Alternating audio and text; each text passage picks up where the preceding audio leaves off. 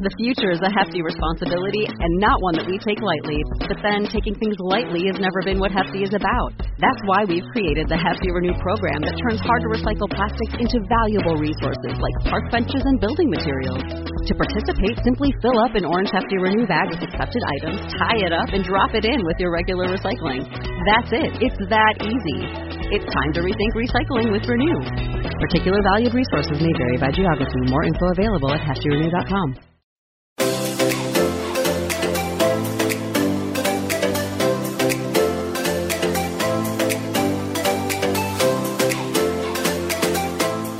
Welcome to Nobody Told Me. I'm Laura Owens. And I'm Jan Black. How can you raise open-minded and morally grounded kids these days with an approach that's rooted in science, psychology, and faith?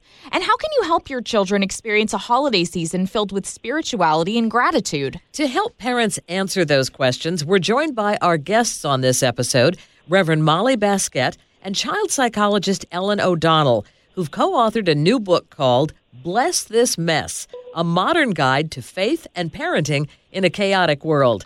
Thank you so much for joining us. Thanks for having us. To be here. Tell us a little bit about your background and why you decided to write the book. Molly, why don't you go first? Sure. So I am a progressive Christian pastor. I was ordained at 28 and became a mom at 30, and it's basically been on-the-job training for both of those things since then. And I met Ellen when she came to our church in Somerville, Massachusetts, with her baby Luke in a sling. And we found just real mind mates and heart mates in each other, having lots of important conversations about the nexus of spirituality and faith and how they really collaborated, how they really formed a whole. Ellen, do you want to say a little more about some of those early conversations? Sure, yeah. So at the time that Molly and I met, I was finishing up my dissertation and graduate program in clinical child psychology, so I felt like I knew a lot about parenting and was relatively prepared, even though I was a little bit on the young side to have my first, Luke. I was in my mid to late 20s at the time. But once he arrived, I found I just didn't know how my own little family was going to handle faith and religion and spirituality. I grew up really Catholic, but was looking for a practice for my family that fit us and fit all of us, fit our political beliefs, our social justice bent, our intellectual ideas. And so I Googled liberal Christian churches, which is what brought me to Molly's church at the time, where her son was one of the very few other children in the congregation. And we started sending our kids to the same daycare, and we started carpooling. And it was really in those moments, the sort of liminal moments of shuttling kids back messy and forth, moments. or messy moments, seeing each other's backstage, as we say, that we really started talking about what we were each struggling with as moms, and had a lot to share with one another. The way that Molly talked to kids and about faith and spirituality with kids really resonated with what I knew about child development. And we just felt like we sort of had something maybe to say that was so helpful and supportive to each other that we wanted to share with other people. We were both very inspired by Wendy Mogul's Blessing of a Skinned Knee, which was her reflections on her Jewish faith and parenting. And we felt like we could do something similar for parents of a more progressive Christian faith or bent. You know, we were both readers, and there really wasn't anything like that in the marketplace for progressive Christians who wanted this dimension of science and psychology and child development that kind of meshed with their theology. There was plenty on the fundamentalist side, but that's not how we or lots of folks we knew wanted to parent. So we decided we had to write it. One of the things you guys talk a lot about in the book is about the holidays and ways to celebrate with your children and what's most important for children to learn, and rituals and spirituality. And we'd love for you guys to talk a little bit about what seems to be a good way to approach the holidays with children with a faith base. Yeah, I think you mentioned the rituals and routines piece, and I think kids thrive on routines. We know that, right? Because we know as soon as you disrupt that routine, you may live to regret it sooner, maybe even sooner than you expect. And so, you know, I think growing up, for me, I grew up quite Catholic, and so we had lots of rituals and routines, and those were the things that I remember most about growing up around the holidays. I remember my parents leaving one of the window candles that we had in our colonial house lit on Christmas Eve to welcome the Christ child, and I remember putting the baby Jesus in the manger after midnight mass. And the rituals and routines can be more secular too. Always knowing that you're going to leave the same snack for Santa and wake up to whatever note or treat he's left. But really kind of building those things in, I think, are more what kids are going to remember than whatever present they find under the tree in a given year. Maybe Molly, you can talk a little bit more about how we sort of think about bringing spirituality and faith into that. Sure, because Christmas can be so secular, right? I mean, there's so many secular traditions that take over and overwhelm us and can kind of crowd out the original intention of the season, which is the birth of Jesus, God with skin on, as I like to say, come to earth to share our whole lived experience, come as a vulnerable baby. And what does that mean?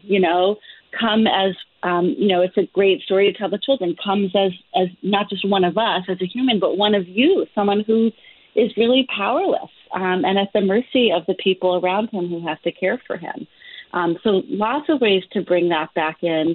I mean, going to church, finding a church community, if you don't have one, is an obvious one. And frankly, all the stuff that happens at Christmas is great leadership development for kids, which is another reason I think rituals around the holidays are so great, because they help kids learn new roles and kind of take on power. One of my favorite memories from childhood was the pageant at my church, and choosing your role and finding yourself in this story. You really understand it not as this ancient old-timey thing, but something that's still going on. How are we still shepherding each other? How can we be angels for each other? What's our place in this story? My youngest is now 13, but is still such a guardian of the rituals in our house, the Advent and Christmas rituals.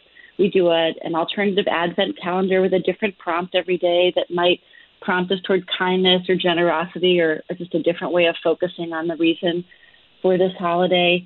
The Advent candles, we have an Advent wreath in our house, so every week you light an additional candle. That sense of building toward this great mystery.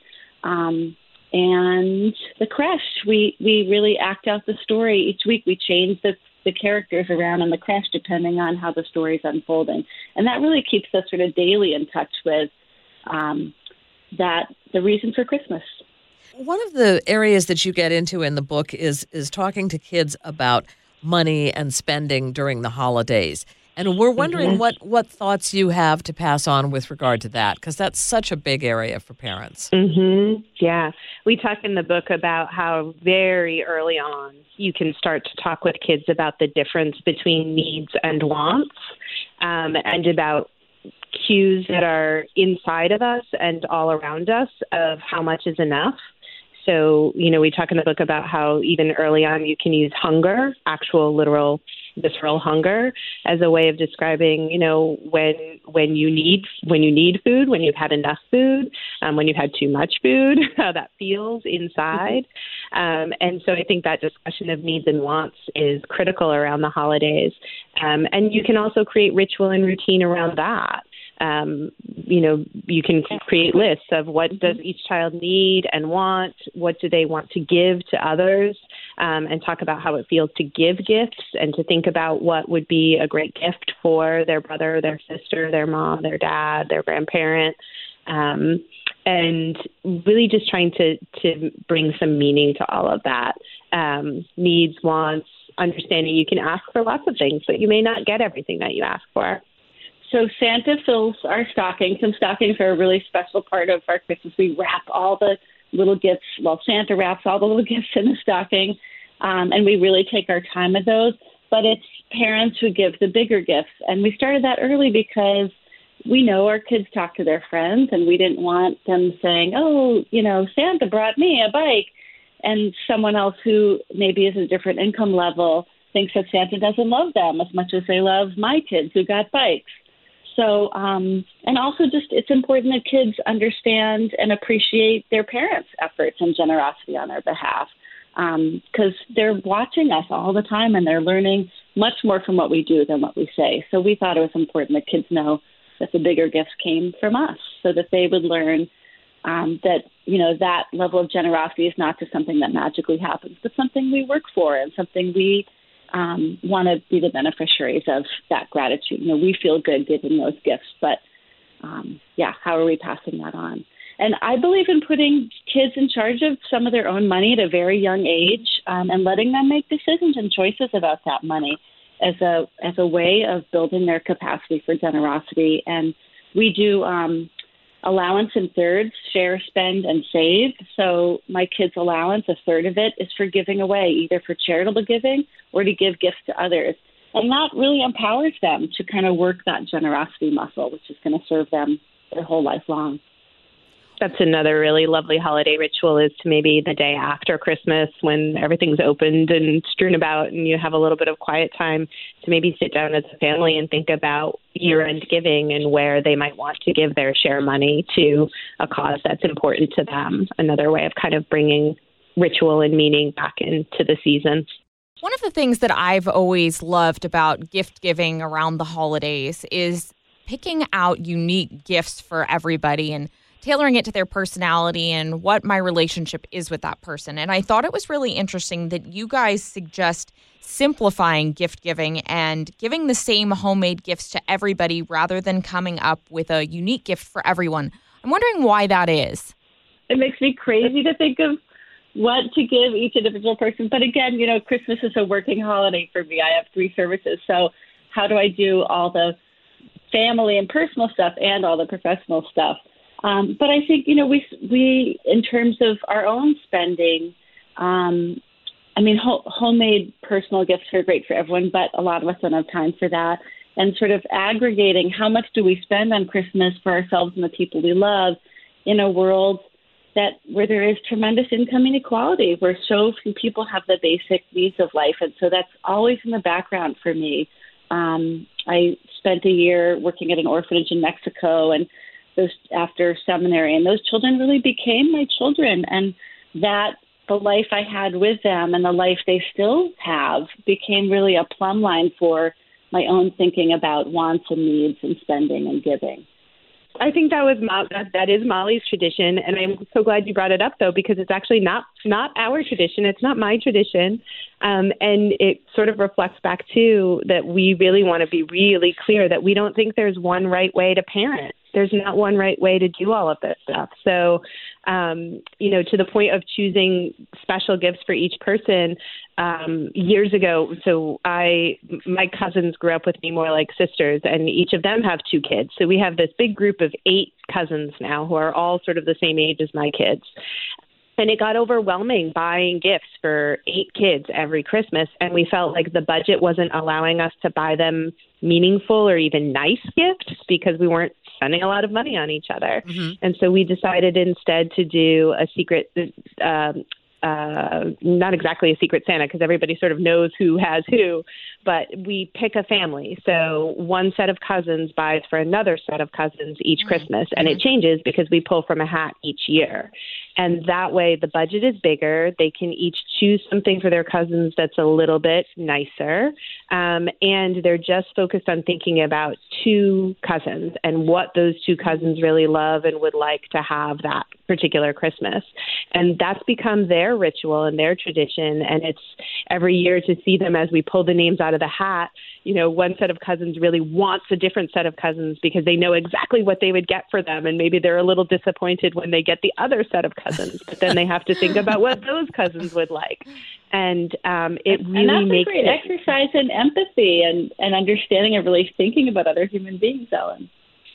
And I think it really shifted it from a chore or a task to get something little that was within the budget for everybody to focused on the gift giving. And we know that it makes us happier to give than to receive. And so it's a different tradition. So I'm really glad you brought it up, though, because I think that's the case. Sometimes we talk about something that one of us does and the other one doesn't. And that's okay, because there isn't really just one right way to do this.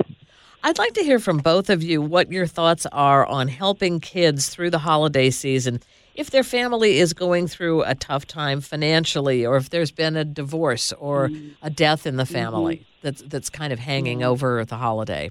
Well, here again, I think the emphasis on ritual and routine and trying to keep things as normal as possible. I mean, that's really hard after divorce or the death of a parent.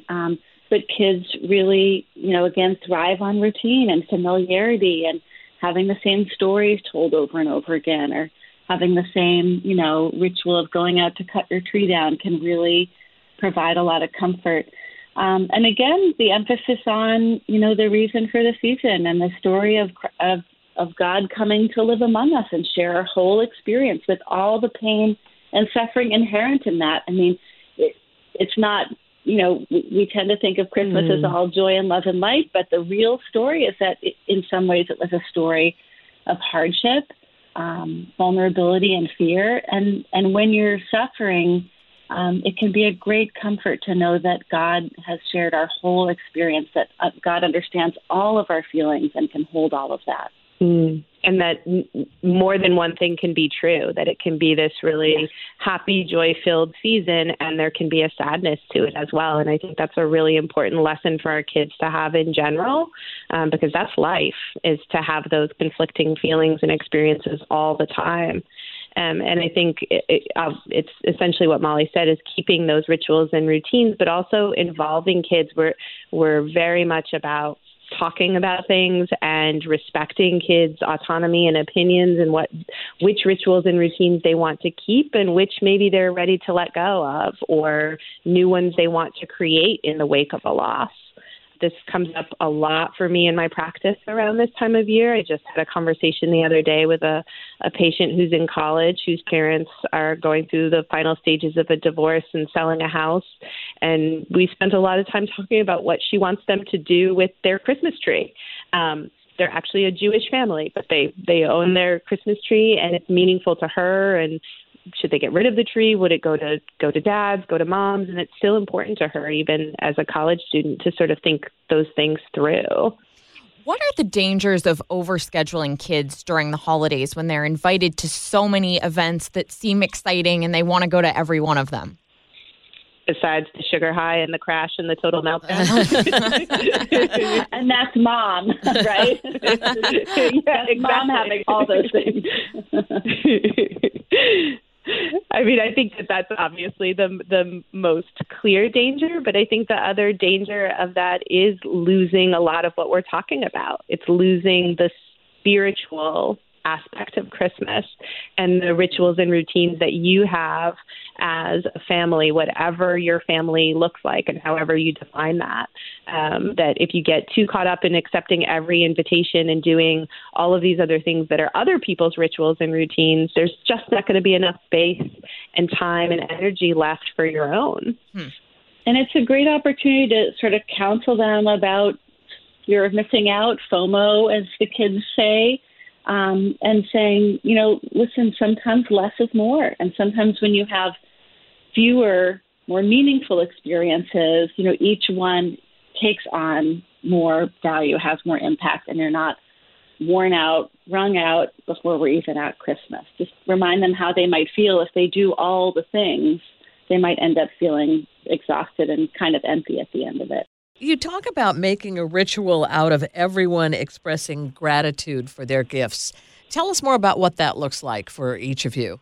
When we do stockings, a lot of the things inside of our stockings are wrapped. And so we open them really slowly and deliberately. We sort of go in a circle and someone will open something and we'll enjoy it. We have a lot of joke gifts. So we'll sort of like take our time and really enjoy and play with things and use things and, to sort of create new memories around our experience of this unwrapping, this unearthing.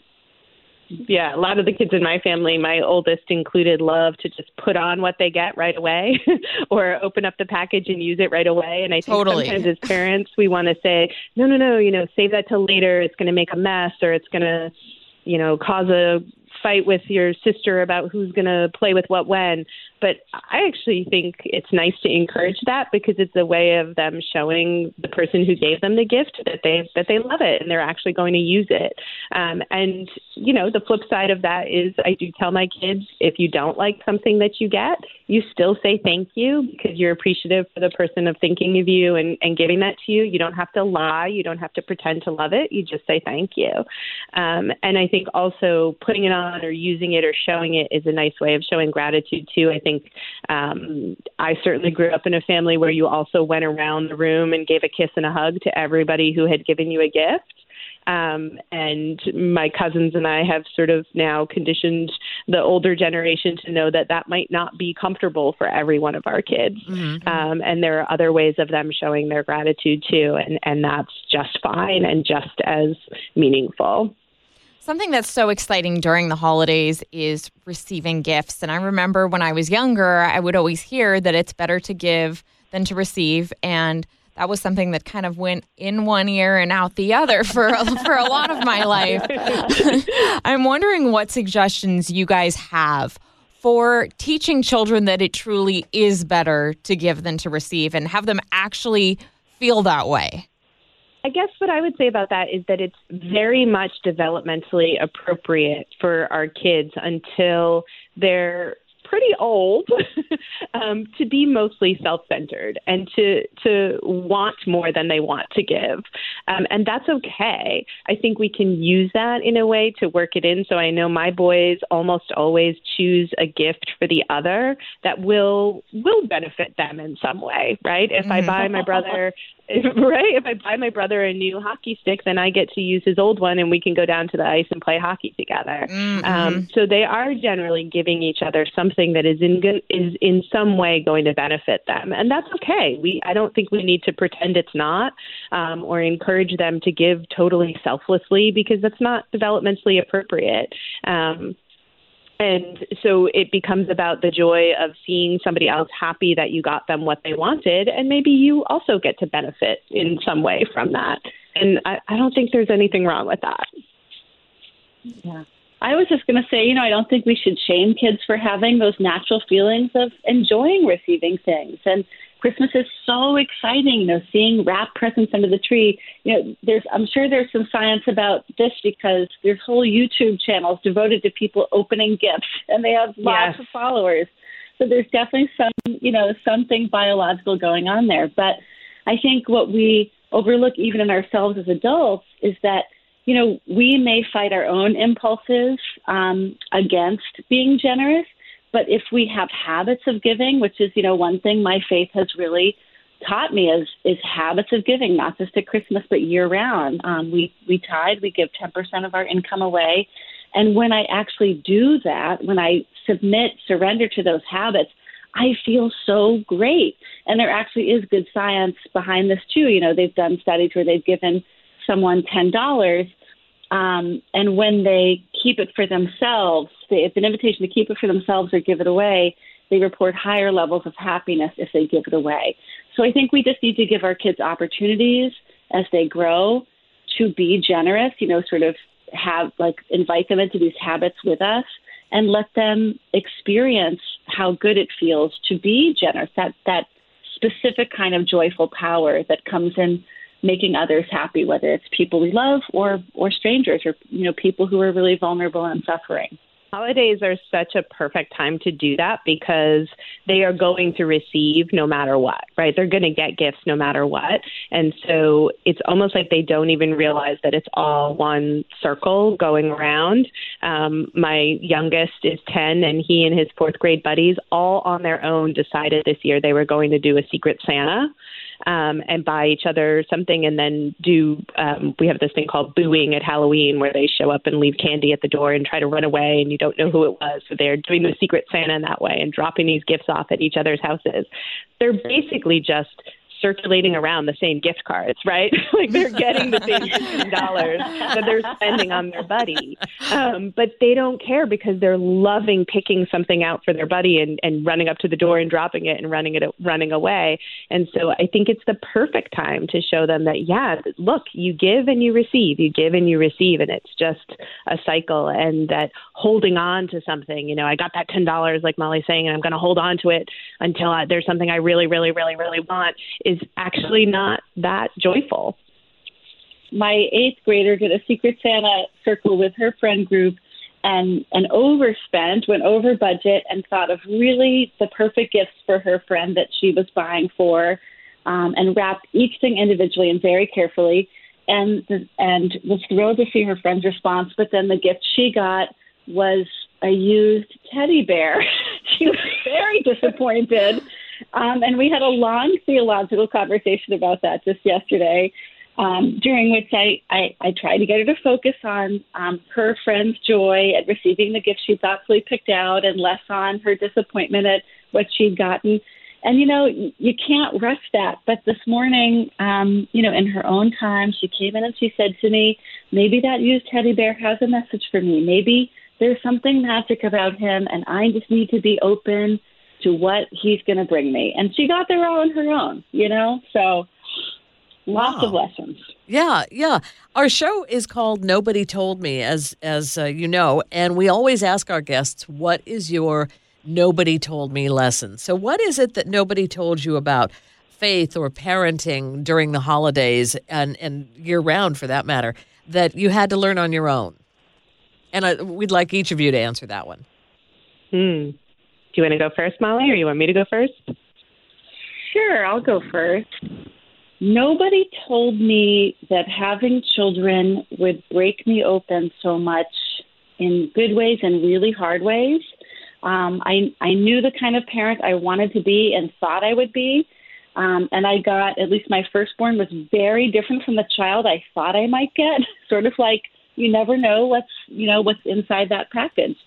And I had to learn a really different way of parenting him, in a way that required a lot more patience than I thought I had, that required me to kind of deal with my own wounds from childhood, that required me to look at anger that came up when he was defiant and didn't do what I immediately wanted him to do. And he, over 18 years, has made me a much better parent and a much better person because of who he is, his wonderfulness, his strength, and the love I have for him. I guess I would say that nobody told me how having kids would trigger a spiritual shift for me. I mean, as much as I knew about temperament and nature, I think this is somewhat in Molly's response too, but I think I sort of overestimated the nurture side. I didn't expect to feel so little control when I became a parent. And it really created a need in me to go back and sort of re-examine my faith and how I was practicing it that I wasn't expecting. I wasn't prepared for how having children would make me feel actually more connected to my husband, to our family as it is, separate from our families of origin, and also just to the world around us and the values and social justice issues and political issues that were important to us. And so it really triggered a sort of a crisis in me of, how am I going to pass this on to my kids? How are we going to, as our own little family, create a structure and a practice of Christianity that works for us and that's in line with all of our values? And, that isn't just going to church on Christmas, because that's what I did growing up, and I'm not comfortable with the rest of it the rest of the year. I felt like, we need to fill in the rest of the year, and what's that going to look like? And I just was really fortunate to find Molly first as a pastor and now as a friend to help me do that. And I'm still doing it. It's still a process. It's still a journey. And so, I hope maybe our book gives people a chance to kind of join us in that friendship and on that journey too, because it's been so important to me for that challenge that I just wasn't expecting when I had kids. Yeah. And how can people learn more about the book and connect with the two of you on social media? Sure. So Our website is blessthismessparenting.com, and we have a blog there and links to different things we've done and a little bit more about the book. You can find the book, Bless This Mess, pretty much anywhere you can find books. We're on Instagram at Bless This Mess Parenting, and we're both individually on Twitter and Facebook. Yeah, Facebook's probably my favorite medium. I love to connect with people there. All right, super. Well, we thank you so much for joining us, both of you. This has been a delight. Thank you so much for having Jen and us. Laura. Our thanks to Reverend Molly Baskette and child psychologist Ellen O'Donnell, co-authors of the new book, Bless This Mess, A Modern Guide to Faith and Parenting in a Chaotic World. And again, their website is blessthismessparenting.com. I'm Jan Black. And I'm Laura Owens. You're listening to Nobody Told Me. Thank you so much for joining us.